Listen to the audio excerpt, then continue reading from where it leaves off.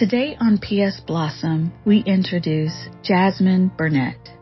Have a seat, grab an iced tea, and listen in as Jasmine shares her story of fibroids and endometriosis. This month and every month, we celebrate care of self and how it appears in our lives.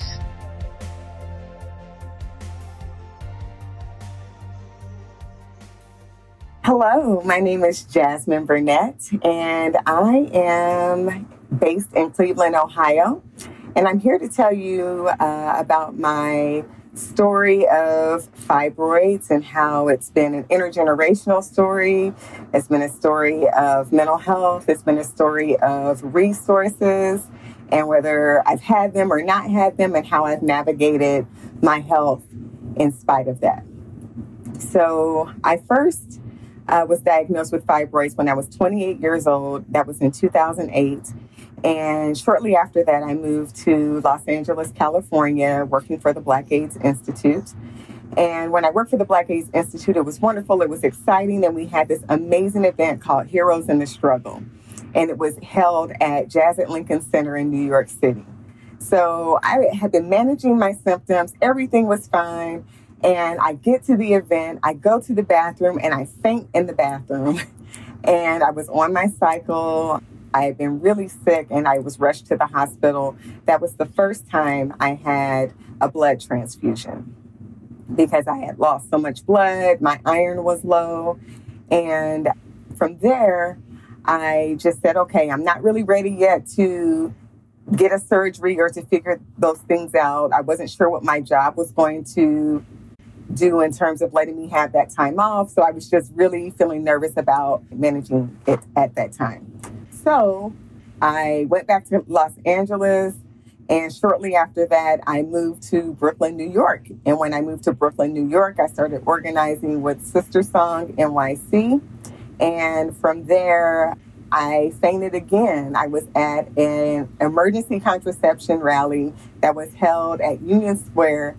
And I fainted right at the rally and had another blood transfusion. Shortly after that, I went to the doctor. At the time, I was in a relationship in New York City, not the most positive or healthy relationship, and it was actually quite violent for me. And that didn't help with my mental health or my physical health. So I started losing a lot of weight. And from there, I said, okay, something's got to give. And I went to the hospital. At the time, I was navigating a lot of mental health, a lot of depression due to my relationship. And I checked into Bellevue Hospital for mental health in October. And then I checked into Bellevue Hospital for my fibroids in December of that same year of 2010. And when I checked into the hospital, they said, hey, you have lost so much blood, you are very sick, and you could leave the hospital, but if you leave the hospital, you may not come back, which means that you might die. And so my only option at that time was to get a surgery, which is the myomectomy procedure, where they do the bikini cut and remove the fibroids from your uterus. So because Bellevue is a public hospital, I did not have health care at the time. And that was the only way that I could afford my procedure. I was at the mercy of these students from NYU Medical School who used the Bellevue Hospital as a learning library. So I was essentially experimented on, and they were able to use my body to explore what it looks like to have to do a surgical procedure like a myomectomy. And so I had a lot of complications because my body was just simply not prepared for the procedure. And I was very sick, so I hadn't been taking any vitamins. Everything was very low in my body. And so from there, my anemia just accelerated while I was sick and had just had my surgery. And so what happened was I formed a blood clot on my incision.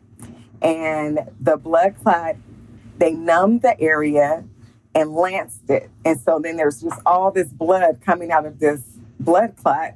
And then in order for them to stop the bleeding, they put some surgical tape and some gauze on it. And they actually at one point used the pads that women and people who have just had babies, had just given birth, and they just strapped it and they taped it really tightly on my stomach to stop me from bleeding. And it was very painful. From there, I continued to lose blood. And at that point, I was losing white blood cells. So I didn't have anything to help me fight in my body to protect it and to preserve it so that I could get well. I'm O positive. I'm blood type O positive. And they gave me a different blood type of the white blood cells. I had an allergic reaction.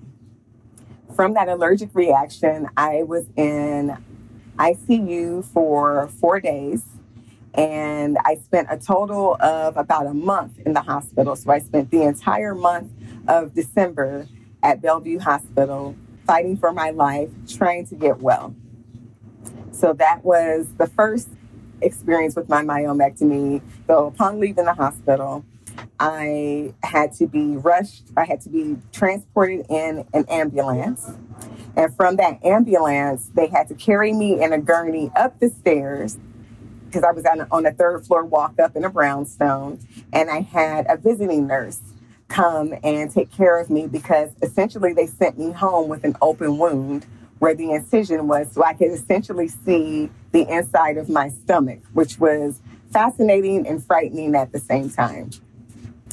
As soon as I was well, I got out of that apartment where I was living with my then person, and I had one of those push carts, and it took me about 15 trips with my push cart to gather my things from the old apartment and bring them to my new space.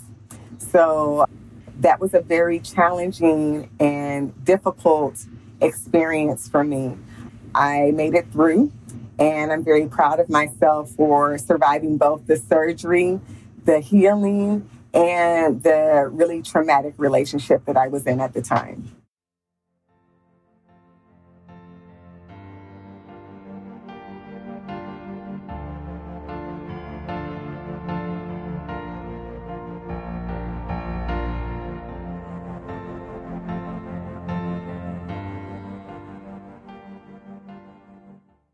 So fast forward 10 years later, and so much life has happened. And I found myself in a much better position financially with my job. I'm in a beautiful relationship, so much support, so much care. I had started a wellness practice of acupuncture. I was given supplements to care for my body. I was able to deeply prepare my body and care for my body. And even still, I needed to have a myomectomy. Once they looked at my body and, did this vaginal ultrasound, they learned that I also had endometriosis and I had a huge cyst on my right ovary. So the endometriosis was not only on my ovaries, but it was on all my soft tissue organs. It was on my intestines, on my spleen, on my liver, and my kidneys. So I had to do a pretty major surgery, and that was just November of 2020. So I was in the hospital getting surgery during the pandemic, which was also quite frightening. But, everyone was very nice to me, and it was not a public hospital. So I had a continuity of care that you get when you have insurance. Before I went into surgery, I was very ill. I was unable to move. My mobility had been limited because I actually had 30 fibroids this last surgery removed from my uterus. The first surgery, I had 10 fibroids, but they were a bit larger. And so the process of healing from that surgery was a lot more positive, my second surgery, because I have a loving partner who's deeply supportive of me and very caring. I have a beautiful care team of herbalists, acupuncturists, physical therapists, and massage therapists, body workers, healers that surrounded me. So my healing process was beautiful. I saw it almost as a badge of honor. But what I realized is that there is something that Black women witness and experience in our bodies throughout generations that we need to tend to and care for. And it's typically wellness. It's always mental health. And it's the environment of the world that we live in that doesn't really care about whether or not Black women and Black femmes have what we need to be well. So my journey from being first diagnosed with fibroids at 28 and then again being diagnosed with them again in my late 30s, moving into my 40s, now that I'm 42, my wellness and my care looks very different, which means I refuse to be in a negative relationship with anyone, including friends, and including myself. And that is because I have a therapist who is amazing that I've been working with, and she has truly helped me learn how to love, care, and come to stand in defense of myself, particularly when things that are happening in the environment can actually impact your health. I'm able to rewire and kind of refocus myself on some of the wellness practices that I now have. And now I'm an herbalist. So I definitely use plant medicine as a modality for that. And, you know, in terms of my healing process from my first surgery, I became a naturist after that, which means I love being nude in nature and community. And so what that did was it helped me to become more comfortable with my body. It helped me to learn my body more, especially when you go through a process where you feel and know that your body is being experimented on. There's a process of reclamation that you have to step into in order for you to be emboldened and embodied to just move through the world. And so I carried that practice into my now 40s and added herbalism, I've added yoga, and I've added consistent and amazing therapy weekly to that care regimen. I believe it is so important for Black women to be heard and to purge all of those heavy emotions and feelings that we have, because those are the things that actually create disease in our bodies.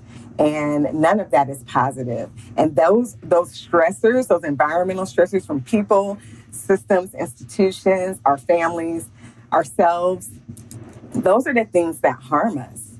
And when we can find a way to purge that and to renew ourselves and to recover parts of ourselves that really give us life, that is actually what keeps the fibroids away. And of course, diet and drinking water and caring for ourselves in those ways as well.